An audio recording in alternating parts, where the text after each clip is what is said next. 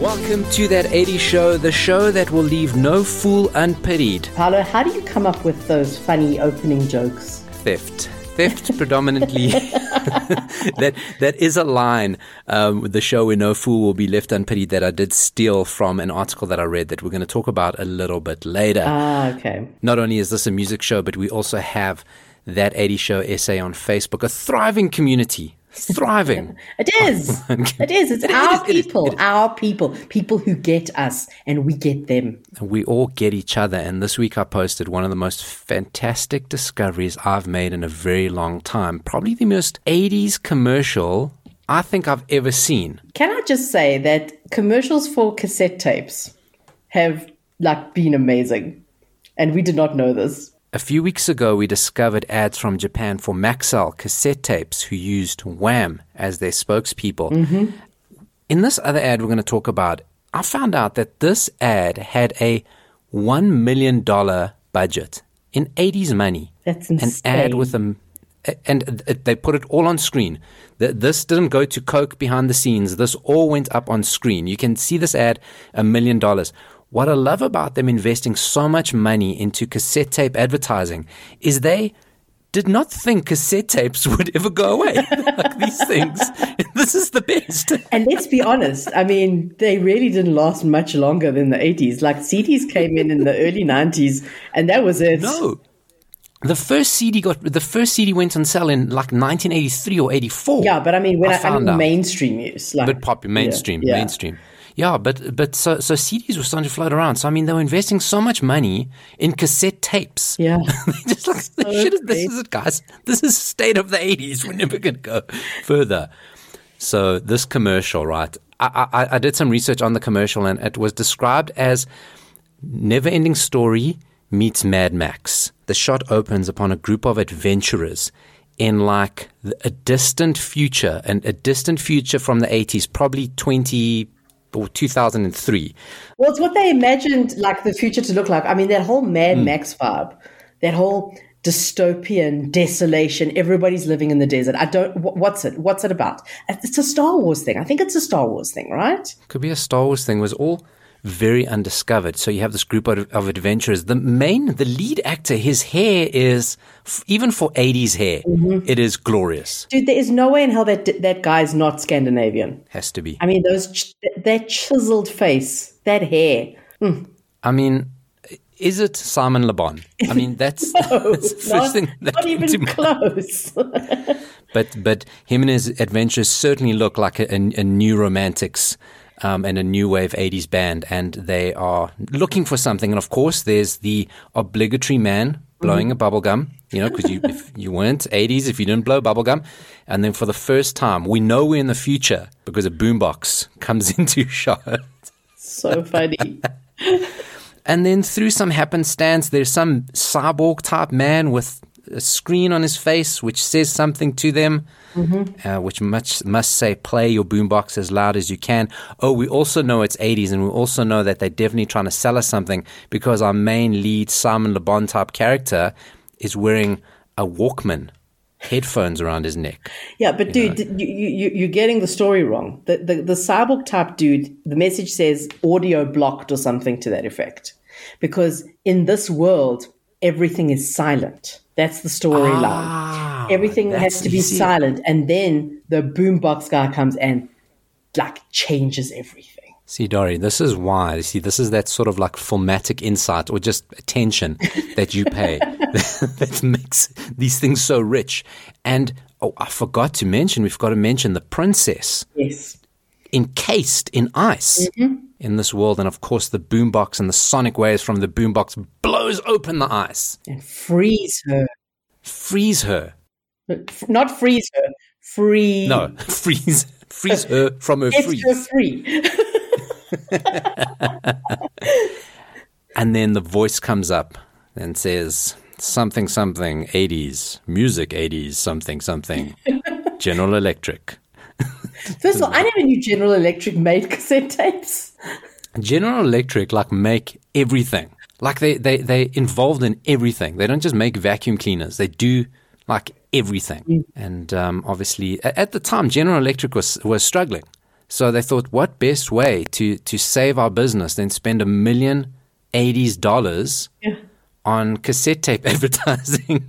I wonder if it worked out in their favor. Well, it did. General Electric are huge. Yeah. They're absolutely huge. I mean, I think 30 Rock did like a whole thing where they kept making fun of like all the things General Electric owned, and it's not that far off. I mean, I wonder, did people suddenly go, I don't need TDK or Maxell. I just want to buy General Electric tapes. What's happening with tapes now? Who's doing tapes? There will never be a cassette tape revival. No, and I mean, can you imagine like how much tape is in like the landfills of the world? Because I know how many tapes I threw away in my time. Yeah. Just on the road. I mean, I think that's how, if you like got bonked on the head and somehow you didn't know you traveled back in time and you had to go, how do I know I'm in the 80s through one thing?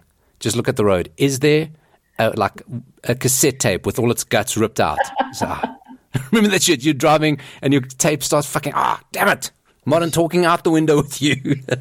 So if you want to check out that ad, it is on our Facebook page. Definitely worth a watch. It is so glorious, and just watch it and confirm for me that it is Simon Le Bon. That's definitely Simon Le Bon, the lead guy.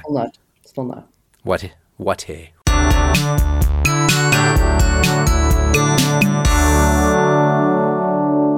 This is That 80s Show, and we go back, as you heard earlier, Dori has got an eye for detail when it comes to narrative. Do you know what, Tyler? We have not explained this week's theme yet. Oh, it's music, guys. It's music. Just shut up and listen. This week's theme, I like to call color by numbers, because it's artists or bands or song titles with either colors or numbers in them. I need to make up for last week's movie. Because I think I just put everyone into a deep, dark depression last week with My Grave of the Fireflies. The movie that I described, I mean, we have Peek Behind the Curtain. We have a Google sheet where we put all of the details because Dori and I forget things and all the movies that we've covered. And I was so depressed by Dori's movie, I couldn't even remember the name. You said, some animated shit about war and dying and maggots and shit. Also known as Grave of the Fireflies. But yes, I'm more than making up for it this week, Paolo, because this week we are going back to high school in a teen romantic comedy romp. Love it. Okay, I mean, where am I most comfortable? This is where I live, right? I'm back home. Now, this movie was inspired by a podcast I recently listened to that was a very long interview with Rob Lowe. Ooh. Yes. This movie does not have Rob Lowe in it, by the way. But he mentions this movie because I can't even remember how it came up in the conversation, but somehow Patrick Dempsey came up in the conversation. And he was talking about how, I mean, Patrick Dempsey is the ultimate transformation story, where all he did in the 80s was play these nerdy roles, and then all of a sudden he's McDreamy in Grey's Anatomy. I know. Like the first time I saw McDreamy, I was like, that's not. What?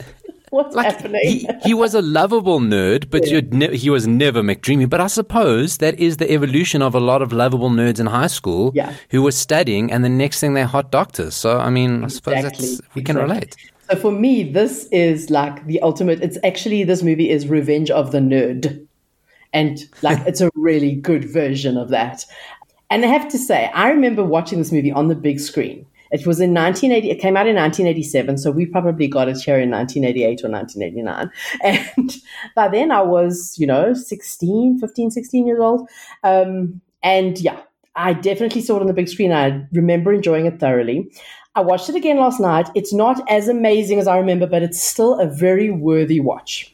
Patrick Dempsey starts out looking very, very, very nerdy in this movie, but then he has this little bit of a transformation. And I have to say, I thought he was quite cute. I don't remember if I thought that in the 80s when I was a teenager. Why don't you play us the trailer? Cindy Mancini and Ronald Miller live on the same street, but they're in totally different worlds. Wouldn't you like to be popular? Cindy's hot, Ronald's not, but he's got a plan that could change all that. I want to rent you. Rent me? Yeah. You pretend you like me, and we go out for just a few weeks. Just going out with me is not going to make you popular. Well, I have $1,000. It says it will. Now, the biggest social transformation in history. No hand-holding, no kissing, and I get my lunch hour off. Is about to begin. Okay, Donald, we're ready. Well, Cindy, one last thing. Yeah. My name is Ronald, not Donald. I think that's Ronald Miller. Didn't you, used to mow our lawn? Ronald's over in no man's land, and he's still alive. He's going from totally geek Totally chic. Let's dance! to totally out of control. I have moves. All I ever did was think about you. Stay yourself. Don't change, please. Me change? Never. It's the comedy that proves $1,000 can buy popularity, but it can't buy me love. He's such a heartbreaker. I knew it was the one with the lawnmower. I was going to say to you lawnmower. I knew it. I knew the lawnmower because he was the lawn boy, right? Yes. So basically, story in a nutshell, he's this nerdy kid who mows lawns. And then there's the popular, so it's all the cliques. They called them the cools. The cool kids were called the cools. And then there were the geeks. They didn't even call them nerds. They called them geeks. And of course, there was this huge divide between everyone at school. And he was a geek, and he really liked this girl, Cindy, who was one of the cools, this very pretty girl. And he was trying to figure out, what can he do about this crush that he has? And then an opportunity presents itself where he gets her out of a very, very tricky situation. And I mean, it sounds really, I think in retrospect, it's very un-PC. There's a lot of un-PC stuff in this movie. Ooh, there's a few things, but it goes without saying. Exactly. It goes without saying. I had to see this week Disney Plus put trigger warnings on Muppets. That's when you know the world's fucking gone mad that they have to put trigger warnings on fucking old episodes of the Muppets. Why? What? I don't understand. Misrepresentation of cultures and things like that, which are okay, but it's the Muppets, guys. I mean, if you're going to be upset by the Muppets. Yeah. Anyway, back to my movie. So he comes up with, so he basically bails her out of a very tricky situation by giving her $1,000. Now, $1,000 in 1987, $1,000 is a lot of money now. But in 1987, $1,000 was an insane amount of money. For a high school kid. Exactly. How big were the fucking lawns that he was mowing, and how many moms was he banging when he should have been mowing those lawns? That's a lot of money. He had mowed something like 300 and something hours or something to get that amount of money. Anyway, he had mowed a lot of lawns for a long time. And in return, he wants her to basically pretend to be his girlfriend so that he can become popular. He's tired of being a geek. He wants to know what it's like to be popular. And he basically rents her as his girlfriend for a month with this money. And she's just like, this isn't going to work. And of course it works. It's a bit rocky at first. And then all of a sudden, everybody thinks he's like the coolest dude in school. And of course, what happens? It's predictable. Of course, he starts ignoring his geeky friends. And they're like, oh, you're not the same person. Anyway, long story short, we get to the happy ending. The story kind of goes as you expect it to go, but there is a really great scene towards the end where a whole statement is made about how, we're all just people. It doesn't matter if you're a geek or a cool kid. We're all just people, and high school's hard enough, and why do we have to make it harder? And I really, really appreciated that part of the movie. Probably in a different way to when I watched it in the 80s. So it's really, really fun. It's really worth watching. It's not on any of the streaming services. You got to find it by the means. So Dory's lovely little tale of teenage prostitution in this week's 80s movie review. The lighter side of teenage high school prostitution. Yes, but all set to a catchy Beatles soundtrack. Oh, yes. No, never mind that. The soundtrack's great. Hey? There's Billy Idol, there's Living in a Box, there's Curiosity Killed the Cat. It's a really great soundtrack as well, which adds to it. And, if you think there is no hope for you of being a sex symbol, just watch it and just be inspired, because nobody fucking saw McDreamy coming after this. No one.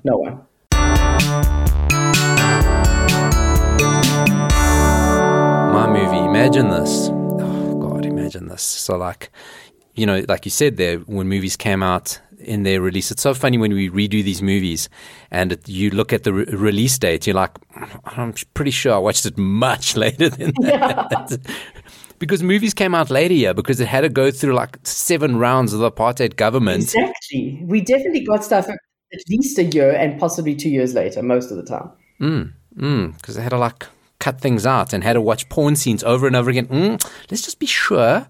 Let's be 100% sure that was a nipple. Yes. Yes, this is no good for everyone. It's okay for me.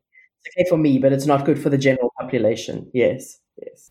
Yes, the rewind and pause button was very worn down on the VHS there at the Publication and Censorship Board. So imagine this is probably about 1988 or so. My friends, could have been my birthday, but could have been my best friend's, but somebody's birthday, we all gathered around and he's got, you know what? Movie. Guys, we're going to watch a movie. That's what you did at birthday parties in the 80s. As kids, you're going to watch a movie. Hot new movie off the press. You had booked it days before. And we all sit around. And now it's one of our favorite animations brought to life. Or not brought to life, feature length. Okay? None of this 20-minute after-school shit. This is an hour and a half, right? And we're watching it. And we're like, oh, my God, this is amazing. Starts big battle scene. Wow, fucking straight out the bat. Battles, fights. Our favorites, fights. I mean, we're not even 20 minutes in. And our favorite character, the lead character, the tent pole that the whole franchise is built around, dies. Oh, okay. So it's like Game of Thrones before its time. We're like, we're not mentally, we're like, is the movie over now? Like, you don't kill your main character in the first 20 minutes. Mm-hmm. And the whole time you're waiting for him to come back to life, and he never does. And you've got the voice talents of people like Judd Nelson. Oh, okay. Judd Nelson and Casey Kasem adding their... Casey Kasem? Even Leonard Nimoy is in it. Spock adding voices. Even a surprise appearance by Orson Welles. It's like premier voice talent, which we didn't appreciate at the time. No. We're just like, our favorite character just died. And Transformers, the full-length movie, is a load of shit. That is my movie of the week. We've sort of spoken about it before in passing. But yes, that's the movie I want to talk to you about today is the Transformers movie. And of course, we're kids in the 80s, loved the Transformers. And when they brought out the full-length animated movie, we just goddamn lost our minds. Okay. I definitely did not see this. This was out of my scope of things. It would have been. It would have been, Dory. But I want to... You will definitely appreciate the cynicism of such a shameless cash grab in this because as we've come to learn, and we weren't really aware of it at the time, but animated series were simply created to sell toy lines, okay? So He-Man, they made the He-Man toys before they made the animated series. Yeah. And this was, you basically couldn't get a toy line commissioned unless you had an animated series because the theory would go, well, how are kids supposed to know who's who? Who's the good guys, who's the bad guys, what's their motivation? They're morons. We got to give them a TV show to go with it. Right. And Transformers was one of those. And in being reminded about this movie, I was like, why the hell would they kill off? I mean, Optimus Prime is, if you then... I mean, because we're aware of Transformers now, the Michael Bay movies and the 100 million ones. There was a dinosaur one. Who the hell knows what's going on with the real life or CGI Transformer movies we've watched since then. So everybody's aware what a great, massive character Optimus Prime is. And why would you kill him off? Yeah. And the very cynical reason for doing it is going, well, there's a new toy line to launch and we're going to upgrade Optimus Prime. So we've got to kill him to kill off the old toy line to make the old toys redundant for kids. So we relaunch the new look and bring him back to life naturally because he's a fucking robot's truck. So it can be rebuilt. He looks brand new and kids have to buy the new toy. Oh, that's so sneaky. So sneaky. So 80s capitalist. Greed is good, right? So that's the reason. And guess what? I fell for it. I was all over that shit. I was like, I do not want the old Optimus Prime. This bitch is dead. I want the new one. Buy me many. And then, of course, all the other characters got upgraded, so you had to have all of them, and you couldn't have the old toys. So it worked, Dory. It worked. Yeah. But the pain of seeing Optimus Prime die right there. And my favorite review from the movie says, this is now, it's reviewed years later. Though a modest film compared with Michael Bay's 2007 Transformers, the original Transformers is the better film. There's nothing even approaching the original's narrative depth. So even compared to a cartoon, the new Transformers were quite rubbish. I was very lit down. Yeah, I watched the first one and it didn't do anything for me, so I've basically stopped there. I mean, it's basically Michael Bay, things blow up in slow motions of Megan Fox, which is probably the most exploitative relationship since Can't Buy Me Love.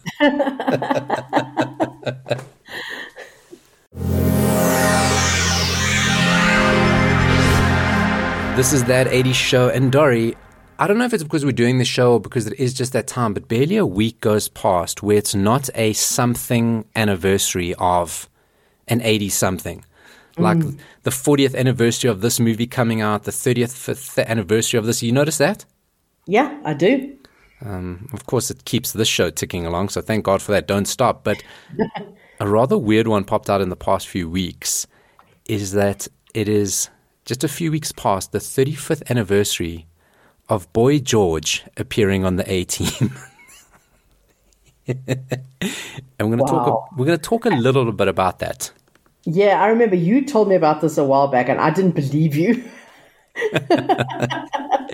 I mean, for the uninitiated, say somebody has never experienced Boy George or the A-Team, Dory. Just give it a bit of a description of both to sort of try to put us why it is such a weird mismatch.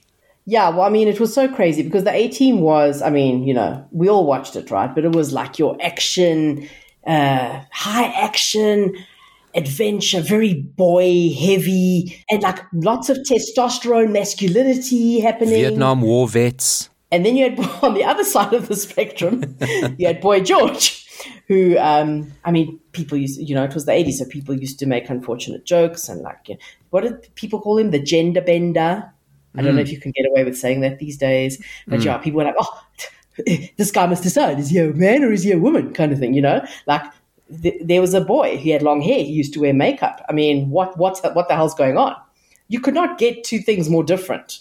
And so what a combination this was. So how it came about is that, and this is something we're definitely going to talk about in next week's show, but Miami Vice at the time was the king of cameo appearances in their show. Okay, and when we get to it, when we get to it next week, we're going to go through the list of people who've been in Miami Vice. But A-Team, like, the ratings were sagging. It had been on air for a while, and it was just time for a little bit of a reboot. So I thought, you know, if it works for Miami Vice, we're going to do it. So let's go out and find somebody big, somebody on the cusp, somebody who's going to make us popular, and put them on the A-Team and see what happens. So this pretty weird episode is called Cowboy George.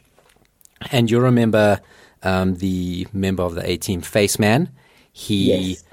Through some weird plot, he gets involved in some deal where he has to book a band for this really rough redneck cowboy bar. And he's got this band booked, and Boy George and the Culture Club show up, which is not the sort of band that goes down well at a real man's cowboy bar. Okay. So crazy. I mean, that would never have happened in real life. Let's be honest. I got to be honest, right? So when the anniversary popped up, I did like scan through the episode again. And surprisingly, the amount of really bad things that could have been said, considering it was the 80s, it was pretty tame. Like, I really thought, holy shit, things are going to go wild here. But they actually didn't really say anything too crazy. I mean, I think the worst thing they said was, I booked Cowboy George and some turkey in a sequined coat shows up. And that's pretty much as bad as it gets, right? So thank God for Cowboy George. I can't. Cowboy George. Cowboy George. So they do a first performance, and then there's some sort of like B plot where Hannibal's trying to get some criminals. It all culminates in Boy George kicking open a steel door. I mean, really? I mean, Murdoch is trying to like Jimmy the Lock with a hairpin that Boy George gave to him, naturally, because, you know, he's with the gender bender at the time. And then Boy George is like, forget this, that's not the way men do it. And he kicks the door open, but very unbelievable. Do you think Boy George looks back on this and just cringes and goes, oh my God, how could I have done that? So, Dory, he has spoken about this appearance many, many times. He even mentions, yes, and that's what I'm going to get into now. He even talks about it in his book, Take It Like a Man. And in the numerous times he's spoken about it on Late Night with Conan O'Brien, he said, I can't remember the exact amount. They paid me a lot of money, probably $100,000 at the time. It was something very alluring. That's why I did it. Right.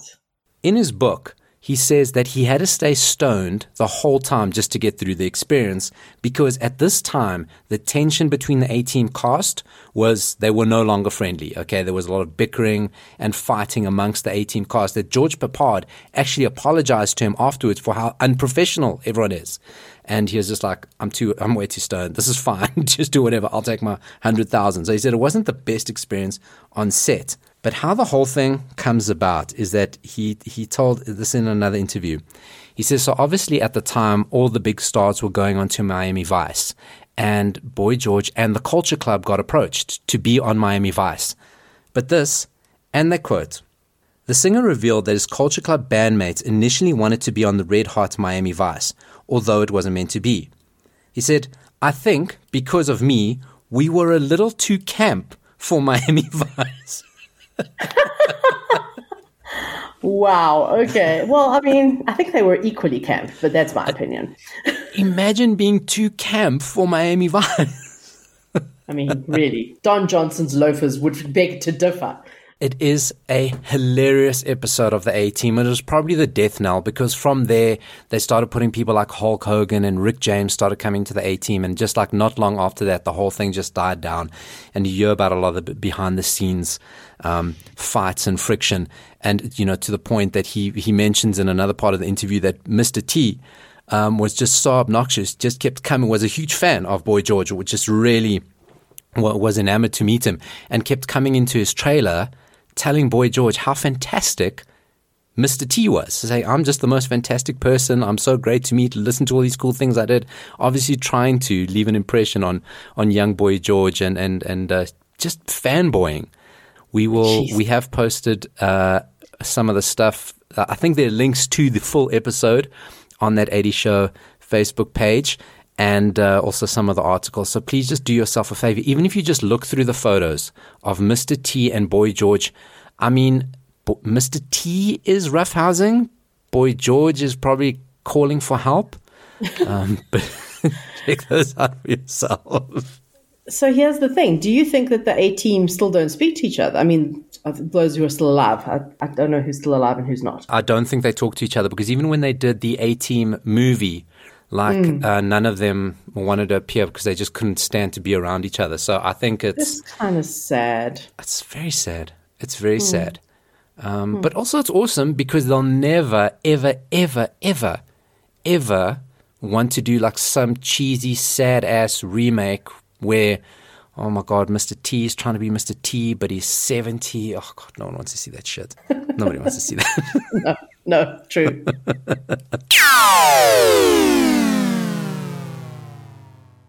That is our South African music song for this week. And that song is best appreciated live, as you could hear. That was a live recording at an actual live gig. The band is called the Cherry Face Lurchers. Now, some people may or may not have heard of them. The lead singer, some people may have heard of, James Phillips. He was a semi-well-known person on the South African music scene, and then was also involved with the soccer party around the 1994 elections, and then was sadly killed in a car accident in 1995. But the person who's joining us this week is my good friend Damon Calvari, who is no stranger to CliffCentral.com. You have heard him on his show, Keeping Up with the Calvaris. You've heard him on the Gareth Cliff Show.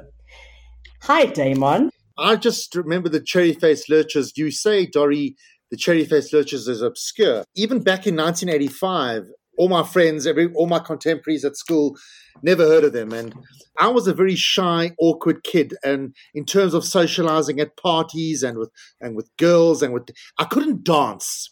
So I was always very shy. When I went to parties, I couldn't dance to save my life. And I was always very self-conscious about it. But when I went to a Cherry-Faced Lurchers concert, you didn't have to know how to dance. You just automatically got into it and just moved your body around. And it was just amazing music. I don't know. It's hard to describe. It was just so, every single song just for me had a hook, a tune. It just rocked. They have a song called Do the Lurch, which implies dance badly, right? I mean, you're lurching around the dance floor. Do the lurch, baby. Well, I heard about that place, New Disco, what it's called. A place called Q's. I had no shoes, just some 55 Rand tackies. I said, okay. So anyway, So it all started in 1985. I was 13 years old, and I remember my brother Philip. He came home it was either the next morning, it was late at night, and he was all excited and happy. And he started putting up these posters, Cherry Face Lurchers live at Jamison's. So he started off the trend where we would steal posters after a concert. So I had Cherry Face Lurchers posters in my bedroom. I had the Genuines. I had the Gereformeerde Blues Band. I had Jennifer Ferguson all over my bedroom. But anyway, so my brother said, this band, the Cherry Face Lurchers, you've got to go see them. So the next week, they were playing this is the first Cherry Face Lurchers gig I went to, was at the Yeovil Recreation Centre, which was basically a hall. There must have been about 300 people, maybe a little bit more. And I just remember no ventilation. Every second person was smoking. Back in those days, 1985, they didn't know about lung cancer, obviously. So everybody was smoking. I was just remember being overwhelmed by the smoke. And I thought, Jesus, I'm going to die. But the music was really amazing. And I just remember just being lit up. And I would then, after that, I would go and see the Cherry Face Lurchers whenever I could. I used to mainly see them at Tandoor. That was like a restaurant kind of place that had a little live performance place at the back on Rocky Street in Yeovil. I used to go there often. And then all the other venues, I think I once saw them at Mega Music, at the Baseline. So the thing about the Cherry Face Lurchers, it wasn't just the music. I'm not a big lyrics person. Now, if you study music and psychology, women concentrate more on lyrics than men. But for some reason, a lot of the lyrics did resonate with me and educated me and got me socially and politically aware. The classic song Shot Down in the Street. And with Toasted Takeaway, when people would order, it would always be a different thing. And I would always try and order something. And he would never, ever take my order. And I think he once took my order, and I was quite chuffed that he took my order. But the origins are not very profound, but it's just very... What happens if you listen to musicians being interviewed, something will spark a creative thing in their mind where the original creative thing didn't really translate very much into the song, but it just gave them an idea.